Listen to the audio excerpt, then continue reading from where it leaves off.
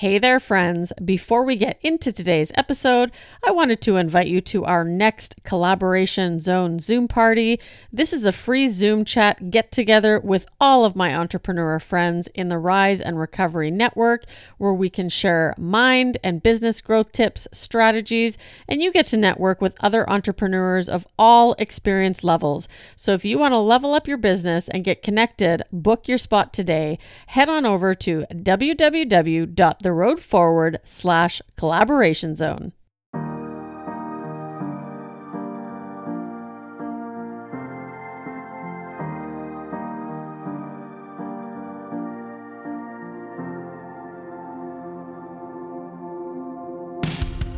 When we recover, we are returning to a normal state of health, mind, or strength. We begin the process of regaining control over something that was lost. Welcome to the Road Beyond Recovery podcast, and my name is Tamar, your host. Have you ever felt like you were meant for more? Well, I help people discover their purpose so they can follow their passion and realize what they are truly capable of. My mission is to empower people in recovery to embrace their authentic selves, live up to their true potential, and answer the question, what lies beyond recovery for you? Hey everyone, how's it going? Tamar here from the Road Beyond Recovery podcast. Now, I've decided that I want to start every show off with a little gratitude. And the reason that is because I've gotten myself into a habit of doing an appreciation rant. And a friend of mine learned this from her mentor, so definitely not my idea. But what we do is every day, every morning, we leave each other a 3-minute voice memo, message, whatever you want to do to get that, but it has to be speaking. And we actually started leaving each other voicemails, but it was cutting off and stuff like that. So leaving a voice memo is much easier. And we talk about everything that we're grateful for. And I find that when you start your day off this way, it forces you, no matter how tough things get, to always look for things that are grateful. And one of the other things that I've learned through this is even when we're going through negative or terrible experiences, when we force ourselves to look at the positive in any given situation, oftentimes for me, it is noticed in the way that I'm learning to respond to things, right? At one time, if I was upset or mad at someone, I would give the silent treatment. I wouldn't approach them. I wouldn't feel my emotions. And today it could be as simple as I'm really grateful because I was really hurt by a comment that somebody made.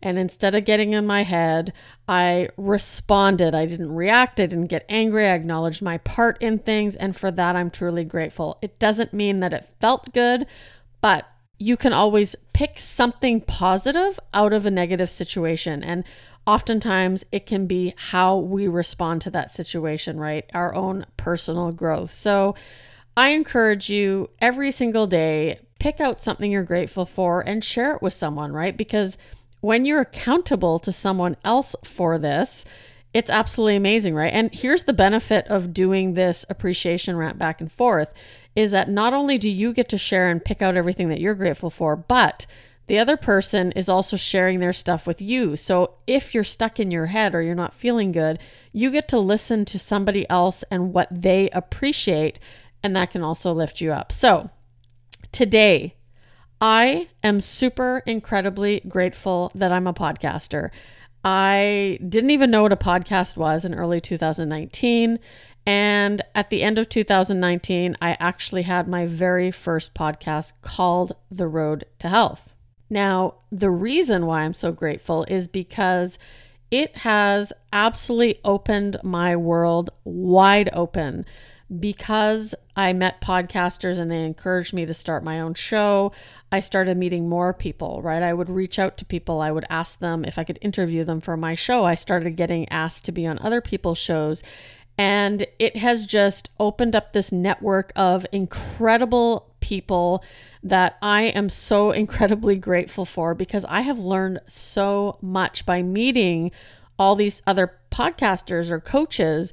It has allowed me to improve on my own skills, right? There's some areas that, I still lack in. And each and every time I interview someone new, it's like a little mini education, right? I learn from them. I learn how they've grown their business. I learned how they've improved their lives.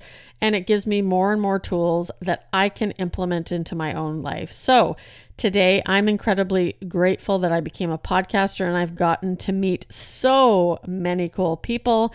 And of course, today's guest is no exception. On today's show, we talked to my friend Sarah Connelly from Tapped In. Sarah shares her story on becoming alcohol free. We also talk about terminology, right? The language that we use. When I came into recovery, I did use the term alcoholic, and I still do, because for me, being an alcoholic only meant that I couldn't drink the way that other people without alcoholism did, right? It doesn't define who I am, because I am so, so much more.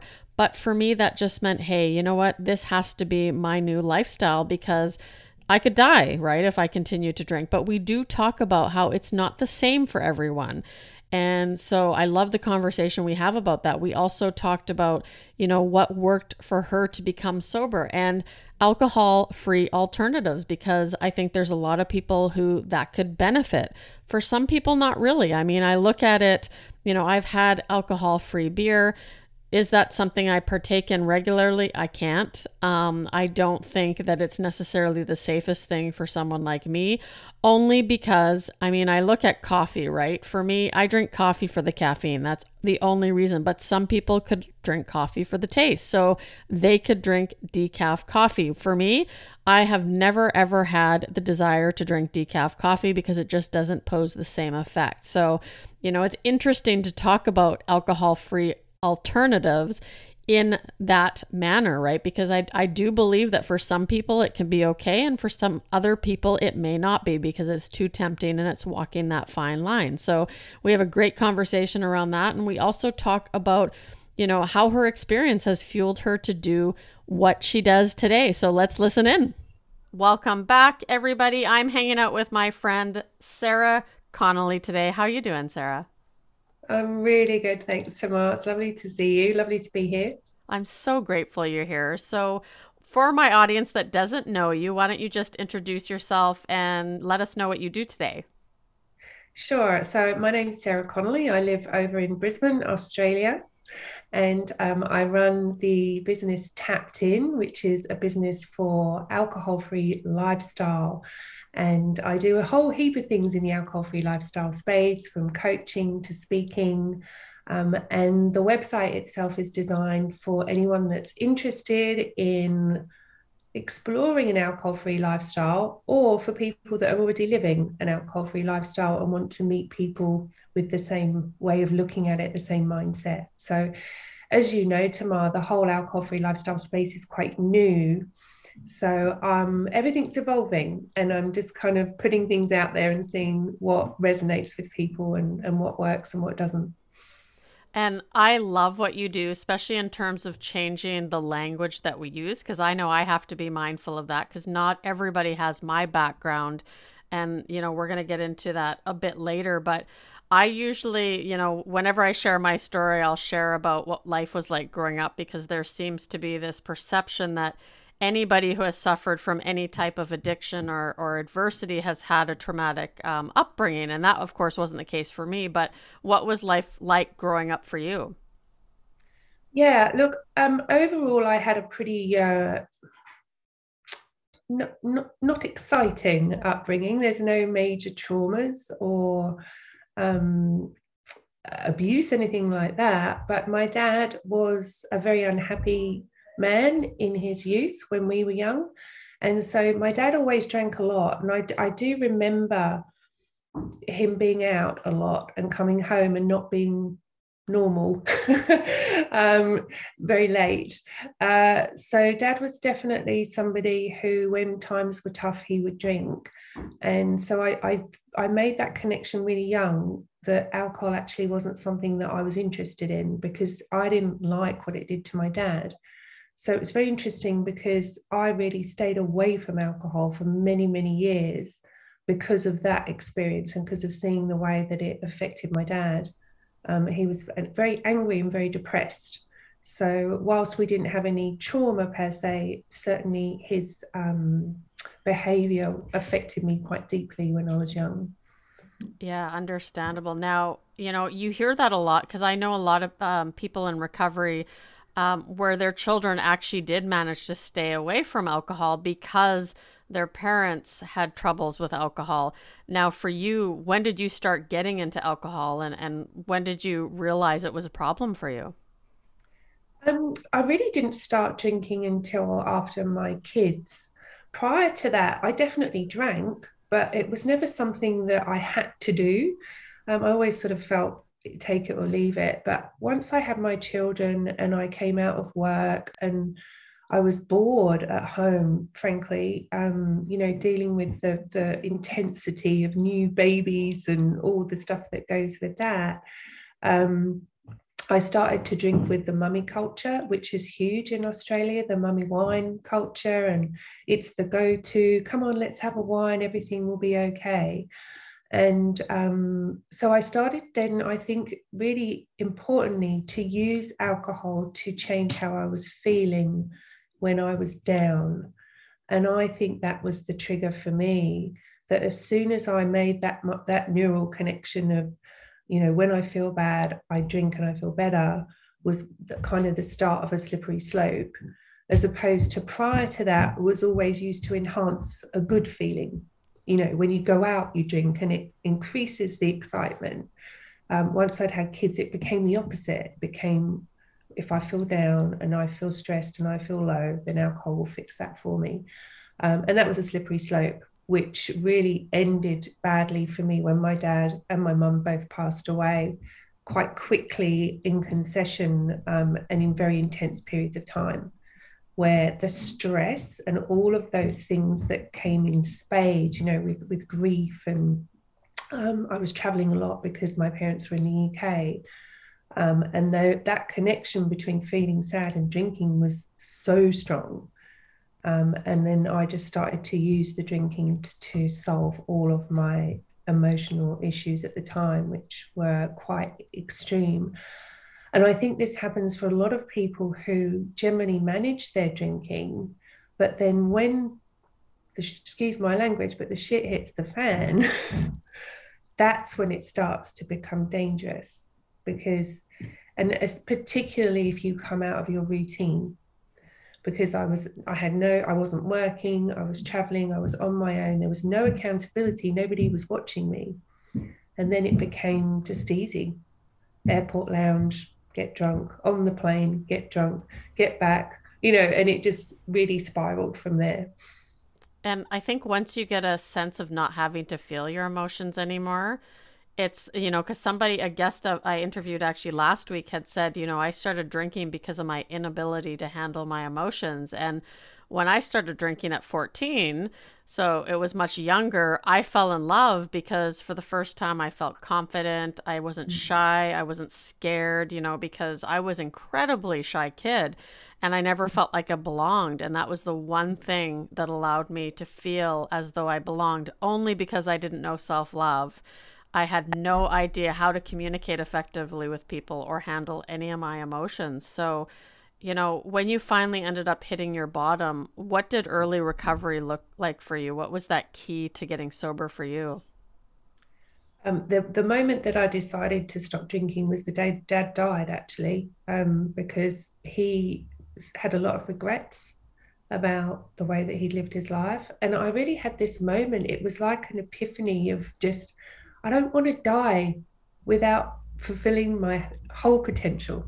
It was as simple as that. And from there on, uh, every time I thought about drinking, I thought, this is stopping me from living my best life and being the best person that I can be for my children, first and foremost, because I didn't want to be that role model for them. I wanted to show them there was another way. So at the time, there really wasn't a great deal of choice in terms of how to give up drinking. The kind of sober curious movement was really new. I didn't even know it existed. And I did not know what to do because I was pretty sure I couldn't do it on my own. because I'd done it before on my own and it never lasted. I'd done months at a time and weeks and dry Julys and all sorts of things. And, at the time I was like, this is brilliant. I love not drinking. And then I'd find myself, the minute the month, the end of the month came, I'd be like, right back to where I was prior to starting. And it used to fascinate me. I'd like be looking at it going, I just don't understand this, what's going on here. But it was almost like autopilot. I was just like, that's what I did. So I thought I need some help. I went to my GP and she suggested a 2-week rehab program, which at the time I thought, there's no way, I'm not that bad.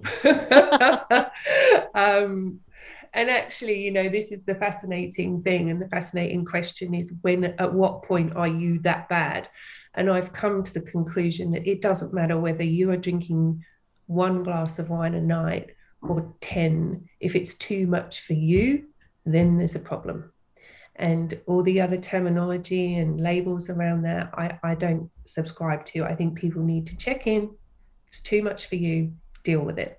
And so that's what I did. And I did a 2-week rehab program. Wow, that's excellent. And it's funny because when I came into recovery, I would look at other people and I'd be like, oh, I'm not like you.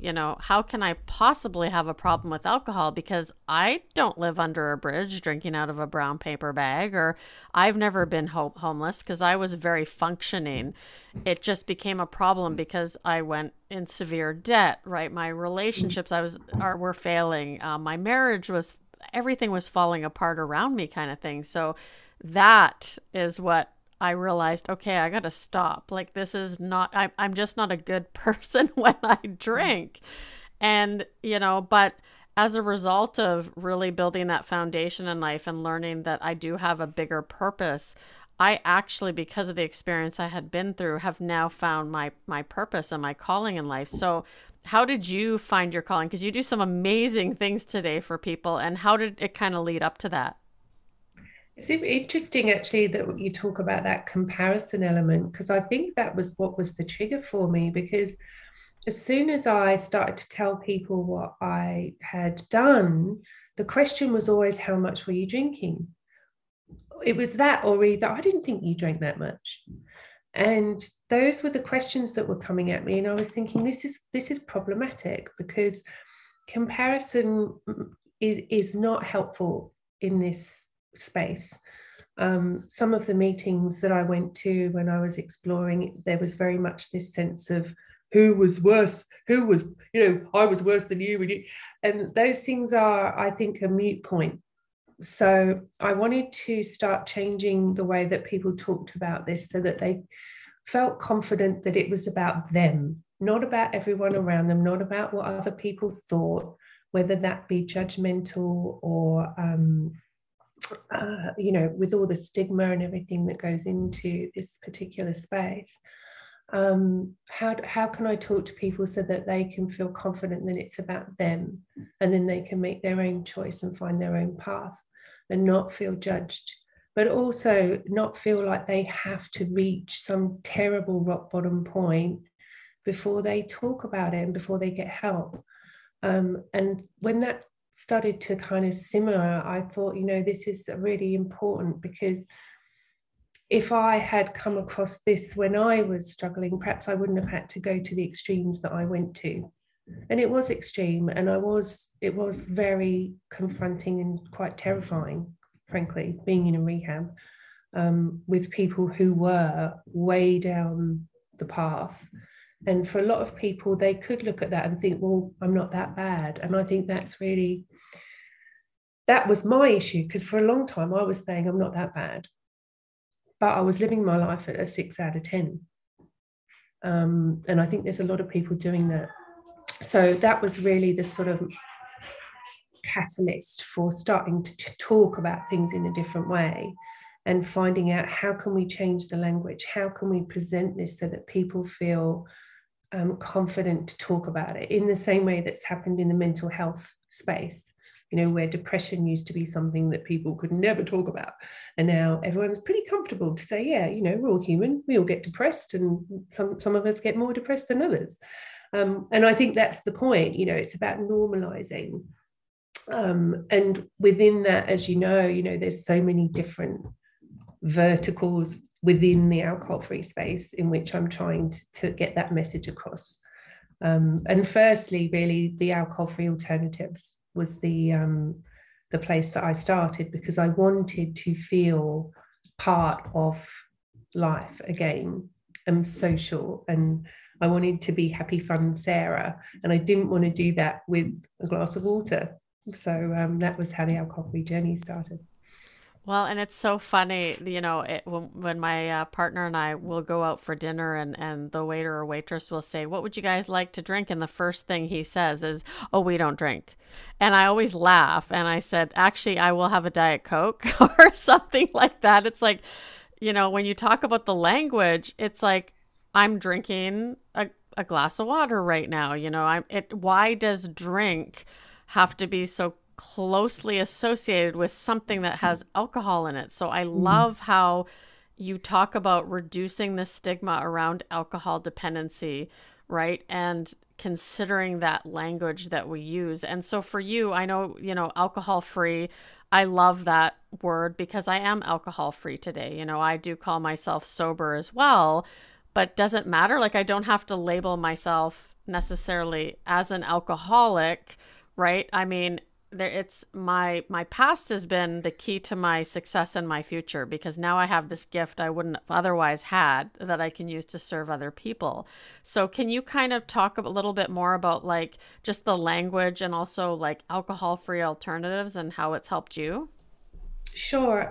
The language first, I think, is a very personal thing and a cultural thing, because I know that in the States, in Canada, the terms like recovery and sober are just in the vernacular, and that's what people use. In Australia, I think there's the Aussies, we're pretty, she'll be right. Don't take things too seriously. In the minute that there's a label or a word, then it becomes problematic, and it has a charge to it. So words like sober, recovery, addiction, alcoholism, they are in a basket that people cannot relate to if they are what I call upstream, which is what I was. I was upstream. I could have ended up in really bad shit, frankly, but I didn't. But those words are scary for a lot of people. And I also think recovery has a massive, I personally, and this is just a personal thing, have an issue with the word recovery, because I don't think that once you've got past an issue, that to associate the fact that you're constantly in a state of recovery just doesn't sit with me. It's, yeah, and it's got, there's contention around it, but that is my personal opinion. Addiction, I think, is, people have, I am an addictive person. I am an all or nothing. I easily get addicted to things. I don't have an issue with that word, but there's certain words that I think don't inspire people. I think that's the point. They don't inspire people to move forward. They encourage people to look backwards. And I'm very much a big believer in, as I know you are, Tamar, in looking forward, in finding out what is it that's going to replace that behavior that's healthier, happier, more exciting, and give you a better future. So I'll move to the alcohol-free alternatives now. Over here, it's a booming industry, because there is the demand. More and more people are wanting to cut back. It's actually really huge for people who don't want to give up altogether, but just want to, during the week, have something different. And it's evolving, and the quality is getting a lot better. As you were saying before we got on the call, though, it's not for everyone. And I think that, again, it comes back to that self-awareness of what is going to be right for you. If you think that trying an alcohol-free champagne is going to make your brain go, hang on a minute, this is nice, but it's not hitting the spot, then alcohol-free alternatives I would steer clear of, because what you're looking for is a change of state. Whereas what alcohol-free alternatives do is give you an experience that's just different to having a glass of water or a Diet Coke. So it's very much requiring a bit of self-awareness. But for me, it made a huge difference because I am a people pleaser. It's part of my nature. As much as I'm aware of it and try to manage it, it's always going to be there. So for me in social situations, I like other people to feel comfortable as well. And I have found, particularly with my girlfriends, if I'm on an alcohol-free champagne, there's a slightly different vibe to if I'm sitting there drinking water. And actually, what's happened has been beautiful is that they now all drink the alcohol-free stuff. Although it's slightly irritating because it's a bit like when you were a smoker and then you'd have like the non-smokers, but they'd go, "Oh, can I have one?" And just because they were having a bit of fun, and you'd be like, "Hang on a minute, I buy this is mine. I buy this. I've got the."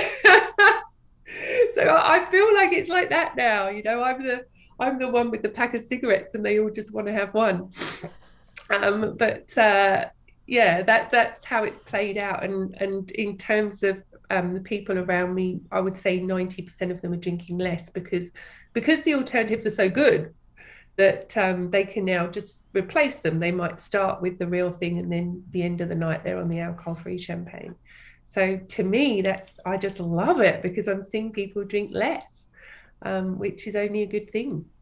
Yeah, and I think there's a couple things in there. I mean, all of what you said was fantastic, but you mentioned the word recovery, and for me, the reason I called my second book Beyond Recovery and the podcast The Road Beyond Recovery is because I always had this idea. It's like, okay, I'm building my foundation, I'm in recovery, now what? And I felt like I was in this little bubble of this is who I am. And I'm like, wait a minute, I have this burning desire to do more in my life, but I just didn't know what that was until I started exploring that world outside of recovery. And that's why I'm so passionate about helping people, kind of rise in recovery so they can discover that world beyond recovery, because like you said, like it's the experience going out, sitting on a back patio in the sunshine, having some beverages of your choice, and being able to remember the experience of it all. Because, even with the alcohol-free alternatives,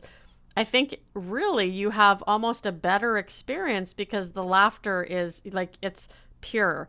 It's not that, I've got this good buzz going on. I love you, man. You're my best friend. The next day you're like, oh my God, what the hell did I do or say? Like, you're actually going home with these authentic experiences.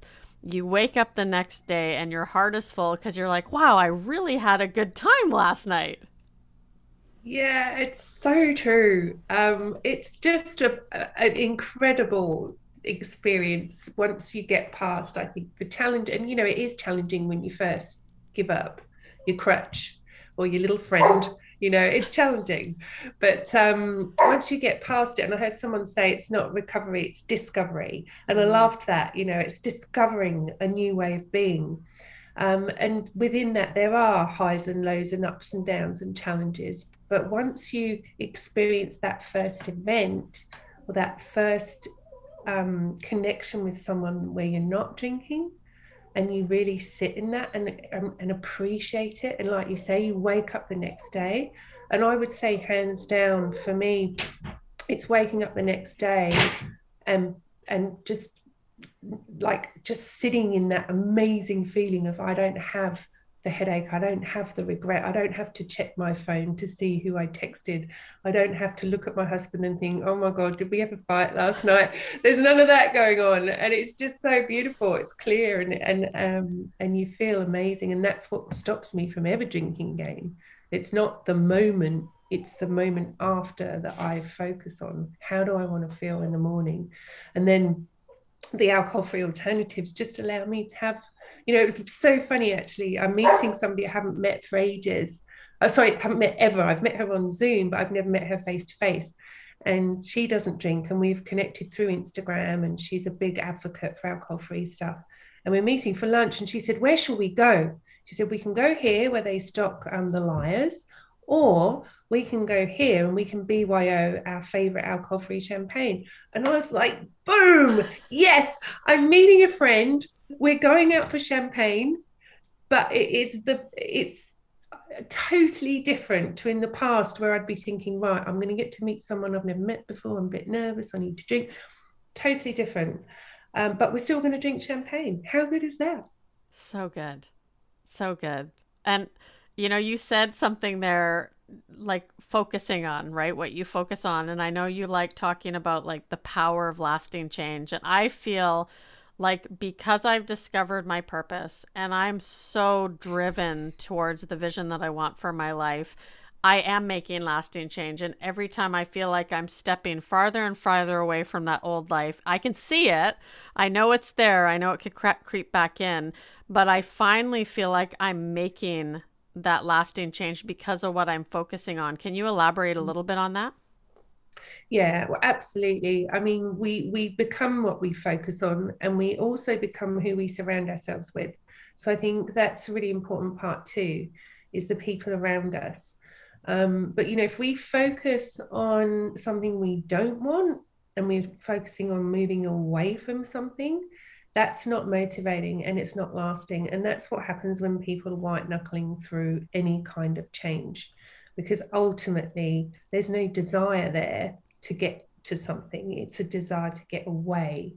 And I focus on with my work, with my clients, with all the language that I use about what are we looking towards, what's ahead, and trying to make that, because we can't change the past, but we can change the future, and we can change who we are in the future. So how do we make that picture exciting and fun and compelling and beautiful, so that we don't want to change our state, so that we want to be who we are naturally, joyfully.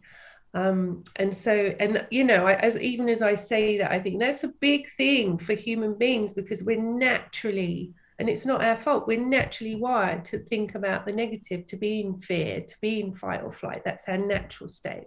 So it takes work. It really does take work. You have to purposefully, Tara Brach says it, purposefully gladden your mind every day. Try and retrain your brain to look for the good, to look for the joy, and to sit in it and focus on it. And that is a process. But once you do that, it's like anything. It's like going to the gym. You just practice, you build the muscle, you get stronger. And I think that's where a big shift needs to happen, because naturally as humans, we want to focus on the bad, and it's comfortable, and we sit and we can easily talk about how terrible we were and all the bad things we did. And, that's a comfort zone. And it's not our fault. It's just how we're wired. Mm-hmm. So how do we make that shift and start focusing on, and as you say, Tamar, the purpose. What is my purpose? That brings joy. And if you can really spend time in that, then change starts to happen. And what you're doing is extraordinary over there. And I'm just so grateful to have met you and be able to talk to you about this stuff. Yes, and I'm so grateful you can share your wisdom and experience. So, one last question before I let you go. What motivates you today? We're going Um, deep now. yeah. You know, it is, I have a visual in my head. It's that was given to me by a coach, because I was going through a stage of really questioning, as you do when you're doing anything new, you start to question and you think, am I mad? Is anyone really listening out there? And he told me a story of a man who was he went to work, had a shitty job, hated his life, was drinking a lot, was really unhappy. He got in the car, drove home, stopped at the pub on the way home, had a few drinks, before he picked up his kids from school, and then picked up his kids, had a car accident, drunk driving, killed his daughter in the car accident. And he was telling me this story, and I had tears in my eyes. And he said, but there's another story. He said, that guy, he went to your seminar at work that day, and he came home and he didn't stop at the pub. for the first time in his life because he'd listened to you speaking that day. And he drove home and his children were fine and safe. Now, it wasn't a real story, but when he told me that story, I had goosebumps all over my body. That's what motivates me, because we can talk about fun and excitement and joy of alcohol-free living, but beneath that, it will change the world if people drink less. We can't tell the impact of alcohol on society. It's intangible, but it's huge. People are not connected with their children. People are fighting with their spouses. People are being abused. People are being run over in accidents. 40% of car accidents are alcohol related in America. It's horrifying. So whilst I focus on the joy, beneath that is a very deep purpose for me to change the way that we live our lives so that we live with clarity and joy and not in this haze and this fog that we've been in for centuries. I know that is going quite deep, but it's an extremely passionate point for me, because I believe that what we're doing and what you're doing tomorrow will change lives for the better. I agree. And wow, that was deep. I got goosebumps just listening to you. And it's true, right? I mean, you know, after now I've learned how to live a completely alcohol-free lifestyle. I do remember those times. I remember the problems I could have caused that were probably could have been far greater than they were. So I feel very fortunate and very blessed. So if people want to learn more or follow you on social media, how can they find you? At the moment, we'll go to at sober_sommelier, which is my Instagram. But the best way to connect now is to go to soberupside.com.au, where you will have a little box which gives you, you can type your email in and I'll notify you when the new site is launched. But that would be the best way, because then you can join the Facebook group and then you can become part of the Tapped In community. Excellent. Thank you so much, Sarah, for spending time and sharing your journey. And I appreciate you being on the show. It's an absolute pleasure. And thank you very much for having me. I appreciate it.